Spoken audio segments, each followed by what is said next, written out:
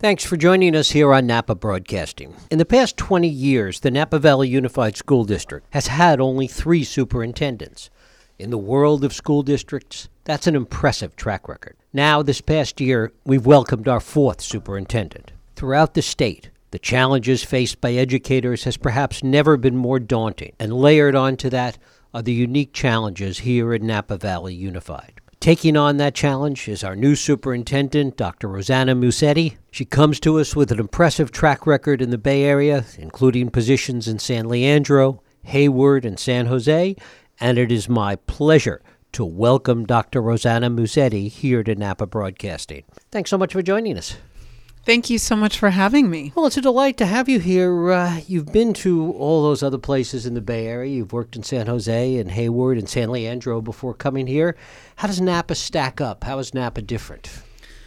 Well, I've fallen in love with Napa. It's an incredible community. So I think one of the greatest initial impressions that I've had as I get to learn about the school district and the community at large, is just the really deep commitment that the local community has in its public schools.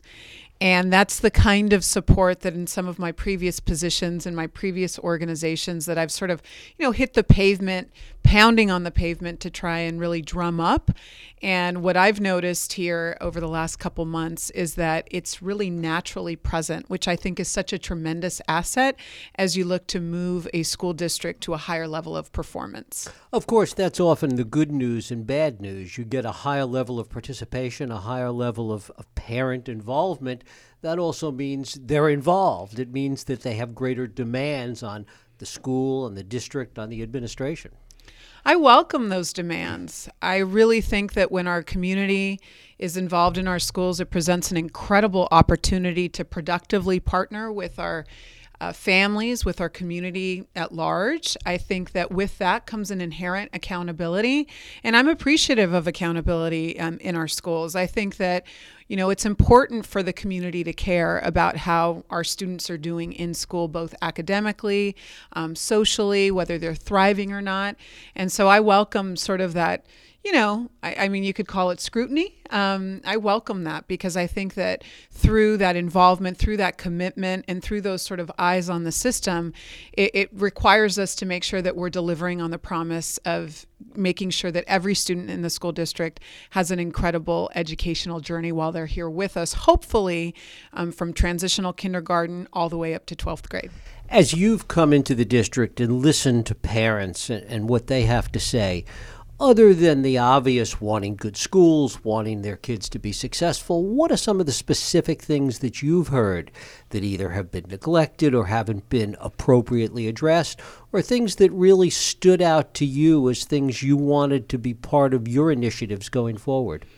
Yeah, that's such a great question in terms of timing, in terms of my arrival here in the school district, because I just recently completed what I called my first 90-day listening and learning tour. So I committed, as I onboarded into the organization, to spend the first 90 days deeply listening and learning to a variety of stakeholders here in the school community. I just finished that and just published my report. I was really committed to engaging in the listening and learning through a variety of formats, one-on-one meetings, focus groups across the organization, community engagement events with community members, and then also opportunities for staff to engage. And then I committed to curating that information, analyzing all of that data, and then publicly making it available. And so this report that was the culminating event of that listening and learning tour went to all 2,000 of our employees directly, and then was made available to every NVUSD parent and is now hosted on our district's website for anyone in the community to view. So I learned a lot listening to that many people in such a short amount of time. I always like to say that what I learned in these last 3 or 4 months, had I not proactively sought the information, could have taken me anywhere from 3 to 4 years if I would have taken a more passive role and sort of waited for the information or the themes that emerged to kind of come through my office. And I learned a lot. I learned a lot about the assets. Number one, the community involvement that you started with is definitely very deep here. It's very visible. As somebody with fresh eyes, you sense it and you see it quickly. I also came to learn that Our employees are equally committed. There's a lot of connectivity. A lot of our employees are parents or former alumni. And so with that comes this sort of natural care. We want to take care of our schools. We want to take care of the students in our schools. We want to take care of our school district because it's to some extent an extension of people's families and homes because they have such deep involvement and deep connections with the school district. So just those two factors alone are incredible assets to leverage. But simultaneously, I did come to learn about the areas of growth, right? Where is it that NVUSD could become the district that takes it to the next level, that improves so that it can actually deliver on this promise of high quality education for every student in the school district.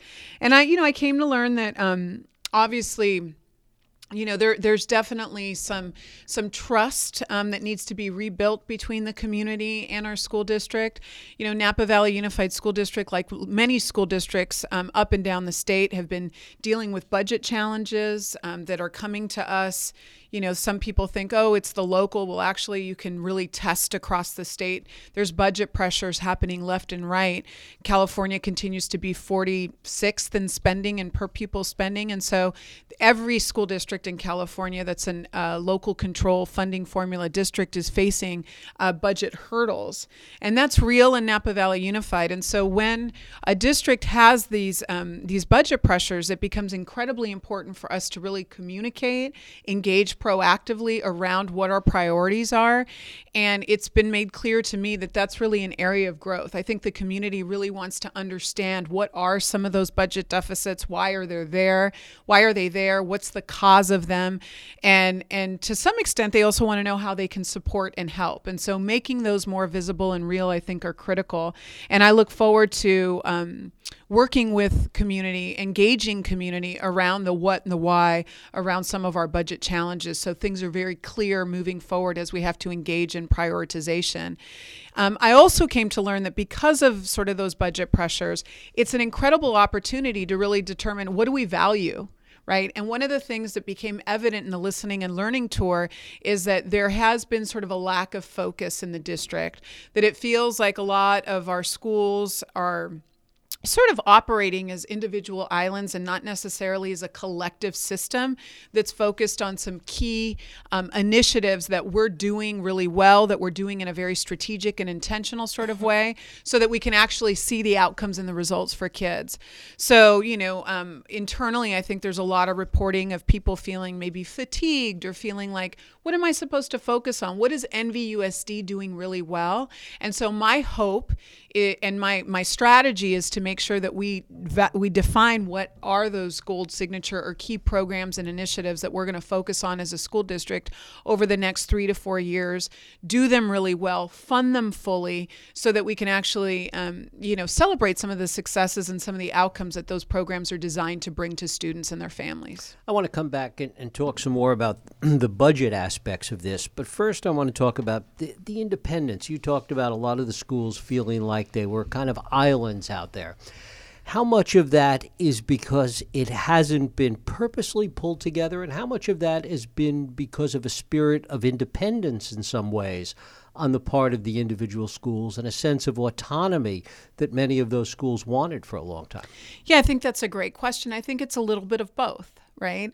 I do note in sort of my discoveries as I reported out internally and externally, I do note that our schools have really strong, positive school identities, which again is an asset.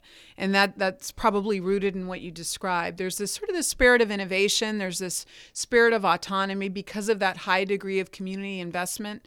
In our schools, communities can sort of wrap their arms around each of our individual schools and do a lot on their behalf.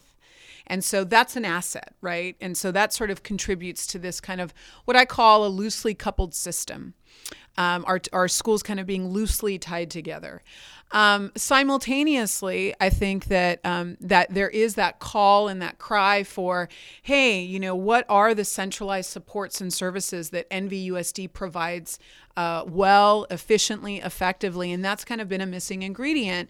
And so I think that there has been this over-reliance on that the willingness of our schools to kind of figure it out on their own with their communities supporting them, and not necessarily intentionally designing centralized services that are going to create an incredible support system and anchor behind each of those individual schools. And that's really important for me to discern. What centralized services do we need to kind of serve as what I call the base floor for all of our schools, so that you can then layer those phenomenal school identities on top of that base floor. And I feel like that strong floor is missing right now. What is the danger in terms of that central identity becoming more prominent as it impacts innovation? I mean, as you indicated, there's always been this sense of innovation in the district, whether it's things like New Tech or River School or NVLA. I mean, we could go through the list. There's been a real sense of innovation for many years in the district. How do you see that fitting into a more centralized approach? Yeah, I think the risk is low if we have the right individuals in the seat leading the work. I think all too often there's a very sort of black and white interpretation on how you can approach moving a school district forward. And all too often it's these polarizing notions that, either, we have to completely decentralize or we have to centralize. We have to, appreciate innovation and individuality versus standardization. And I like to think about a healthy middle. The bottom line is that, especially in a time where there are resource management challenges, those that are imposed upon us by the state, some through the local context because of declining enrollment, that it's absolutely critical for us to have this vision around there is strength in numbers. And the more we can come together and create efficiency around some centralized services, the more all of our schools will benefit. You run a lot of inefficiencies in your school district when everybody's kind of out doing their own thing, right? It's a tremendous opportunity to prioritize and determine what's really important to us, how do we want to kind of come together and make sure that we're maximizing our resources. So I see that as a tremendous advantage, and I think that work can be done while still honoring the spirit of innovation, which again is one of the assets that I name in my 90-day report. I think really getting people to wrap their minds around a hybrid of the two is doable, and actually an exciting opportunity that I think if there's a school district that has the capacity to do it, I believe it's NVUSD. And talk now about the budget issues, the deficit such as it is, and really what the challenges are. You mentioned declining enrollment. That's certainly one. Declining enrollment is one of the biggest challenges a local school district can face, right? Particularly, our school district is what is called in the state local control funding formula. Right. We're an LCFF district, to give you an educational acronym. We know we have many of them. And in the LCFF revenue model, school districts are dependent upon every student enrolling in order for us to get our funding. So here in California, it's a give or take approximately $10,000 per every student that enrolls. For every student that falls off our enrollment roster, we are losing $10,000 in our budget. And so it's absolutely critical for us to think about ways that we can attack sort of this local challenge. For us, we know here in the Valley, it has a lot to do with the cost of living and lack of affordability. Many families are leaving the Valley and choosing to start their life when their children are emerging kindergartners. They think, I want to be in a school system where I'm going to be able to have my child K-12, and I'm not really positioned to be able to start kind of that life here. And so let me go do it in a place that's more affordable. And so we're taking a loss there. That is a tremendous challenge. That's sort of the local landscape. At a state level, all districts in California are facing what has been really, really challenging, increasing pension costs. We are having year by year to deal with the imposed upon us pension costs that have come to us via the state, via the governor's office, and you couple declining enrollment with the rising pension costs. It's really, really a tremendous stress on the budget that we have to face, and so we really have to really think about what are our priorities. Let's fund our priorities, and then how can we bring efficiencies? And so again, part of that rationale for some of the centralization of services to make sure we're maximizing every dollar to the fullest. What are some of the other areas that we might look to in terms of closing some of those budget gaps? Yeah, so we have a new strategic plan that was part of the 90-day listening and learning tour. There was a parallel process around developing a strategic plan. The board adopted that strategic plan just recently, and the strategic plan is one first strategy that I like to always identify because it becomes the tool for us to discern what are our priorities and becoming more efficient and more focused in the work that we do, from the implementation standpoint, but then of course from a resource allocation standpoint. So that's strategy one. We need to look at the revenue side of our budget. We need to make sure, there's not a lot of revenue levers for school district. I mean, there's just really a handful. But first one, obviously, is this declining enrollment trend. We need to put some strategies in place for us to be able to try and turn that around. So how do we make NVUSD attractive despite some of these local economic issues? Is there a way to draw students to our district? Can we look at some of our enrollment policies and think about potentially looking at interdistrict transfer policies and prioritizing opportunity for maybe families that work here in the Valley but don't necessarily live in the Valley, and really examining our enrollment processes. I'm looking to potentially, part of our strategic plan names stabilizing enrollment through a centralized enrollment process. So right now our enrollment is all decentralized at our individual schools. That would be a process we would want to centralize so that we can really keep a good running live tab on our enrollment numbers to inform budgeting and program development. It's all part of creating that efficiency.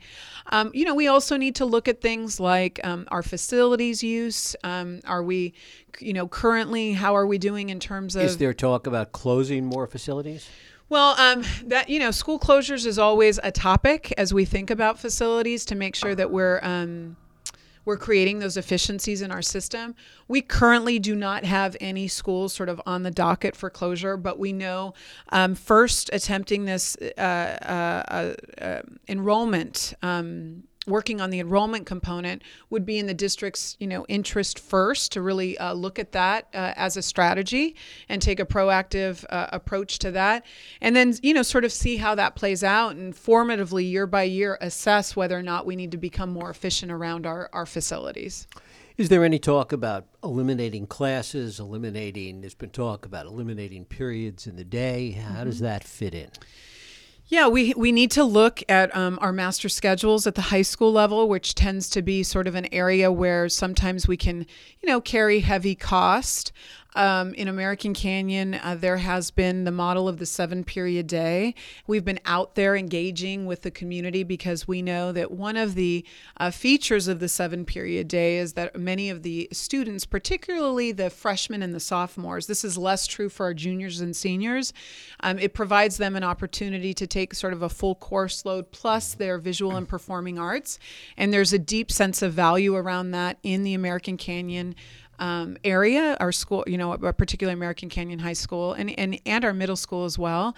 And so, we've been pulling the data. We worked with our parents out there, held a parent meeting, and it became very evident that the district has been allocating resources to fund a 7-period day for freshmen, sophomore, juniors, and seniors, although very few juniors and seniors are using the 7-period day. So it's that kind of critical analysis where we need to look at, yes, these are programs that our parents and that our students value that are getting a particular outcome, but let's do a deeper level of analysis as opposed to just sort of rolling resources over or rolling budgets over and making sure that in the implementation, we're really getting kind of the return on our investment. And so we look forward to kind of those conversations where we critically look at all the programs and make sure that we're maximizing our human resources as opposed to maybe being wasteful or inefficient.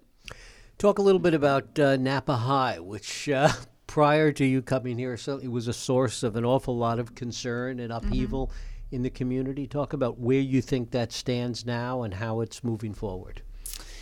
Yeah, Napa High definitely in my last few months, took up some of my time. We know that as you have new leadership transition in, there's a real desire from various stakeholders and constituents in the community to sort of share their perspective, particularly when a school community has gone through what Napa High School has gone through.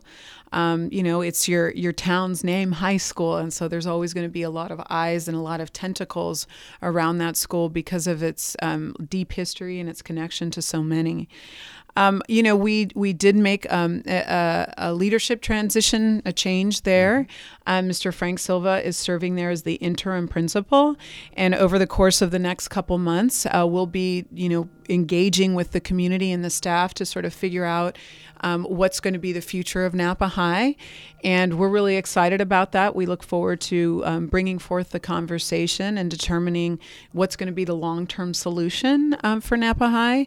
And our goal is that we want to make sure that our staff at Napa High are our parents and our students, of course. This is a high school, and we're serving, close to 2,000 students. We want to make sure that people feel like there's a positive school culture there, that they're able to sort of transcend and move beyond some of the issues that have been present there, that we can learn from them. What is your sense of how that's going? And how much progress has been made, and how much is still left to deal with? Yeah, I think the progress was being made before my arrival. Mm-hmm. I think that many of the challenges that were faced there, through the hazing, and then we know that there was the action of changing a mascot. Those things take time, and it's a process. It's a process. And so that process got started before I arrived, and I, along with my team, made some decisions to sort of facilitate and move that process along. But I think that through the gift of time, there will be lots of healing there at the school, and it will continue to be the amazing place that it is. There's so many great things happening at Napa High. I've been beyond impressed with some of the programs, the robust programs, some of the academic outcomes that are being achieved there. And so I look forward to continuing to support the school and move it in that direction. And talk a little bit about the pedagogy, a little bit about the programs, project-based learning, which I know you've been very involved in, and which has become a bigger and bigger part of schools here, about technology, and really what you see as the initiatives you want to move forward in the area of education itself. In the district, through its partnership with, New Tech has played a critical role here. You mentioned some of the other schools, New Tech, NVLA. NVLA has served in the district as a flagship for immersion. Right. New Tech has served as a flagship for project-based learning and technology integration. And so I think it's incredible to have schools within the school system that can serve as those models and kind of be on the cutting edge and provide models for the rest of the district to sort of queue up to.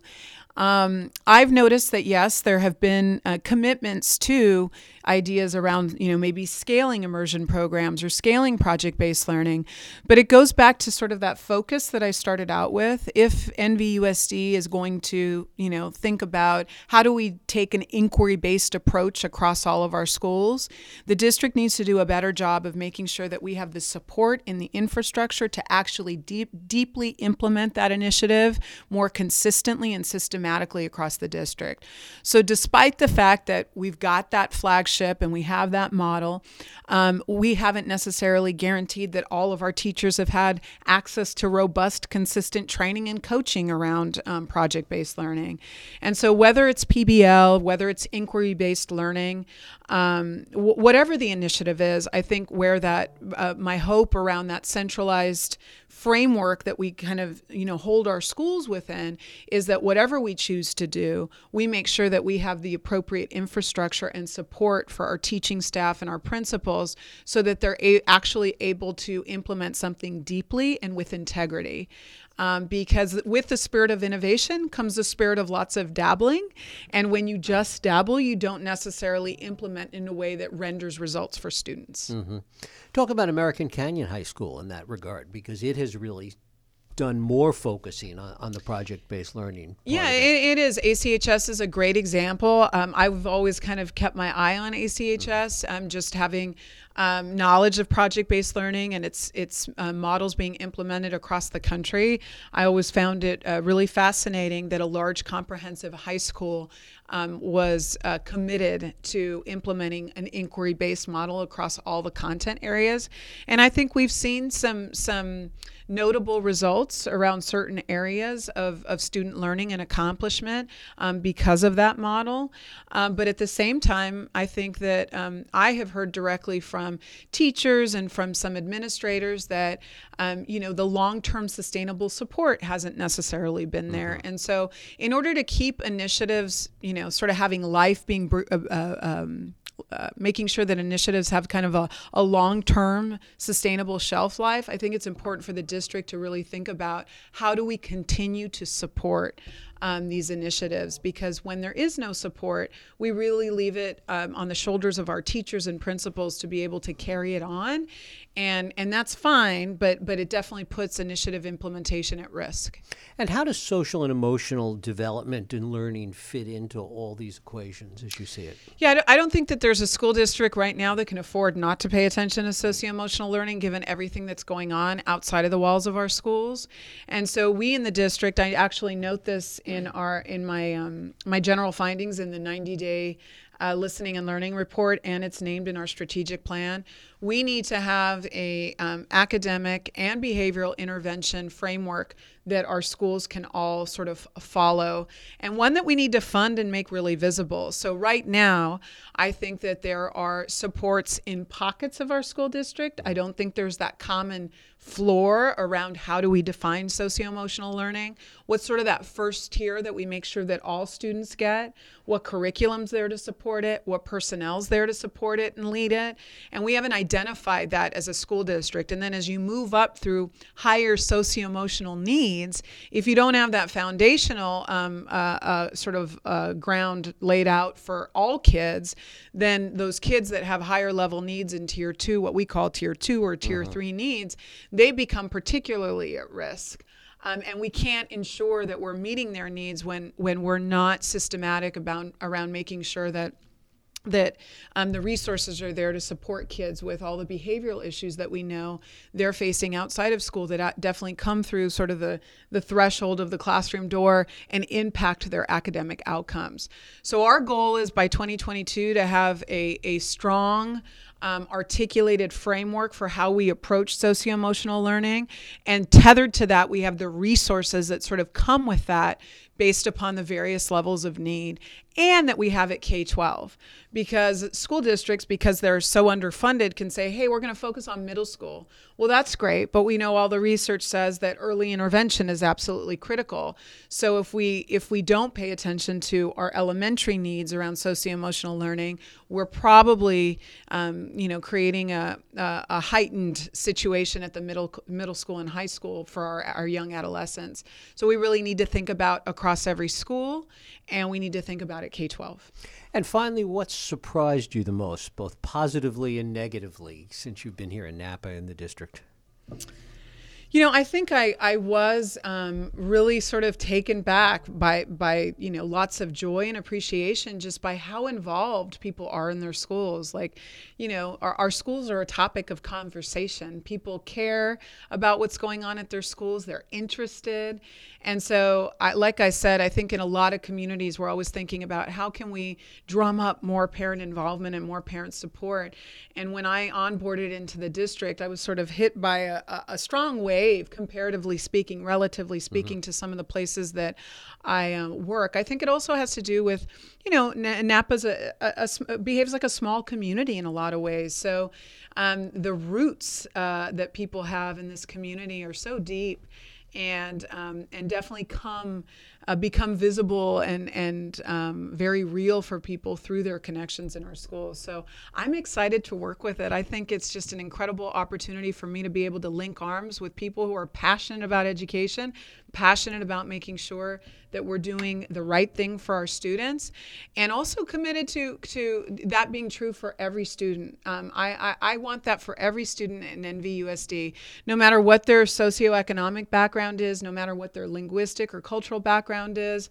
We're a school district that has such strong connections here in the community outside of our schools that I think we're going to be able to take that and just go to the next level with all that support and resource behind us. So I'm really excited about partnering with folks to be able to do that.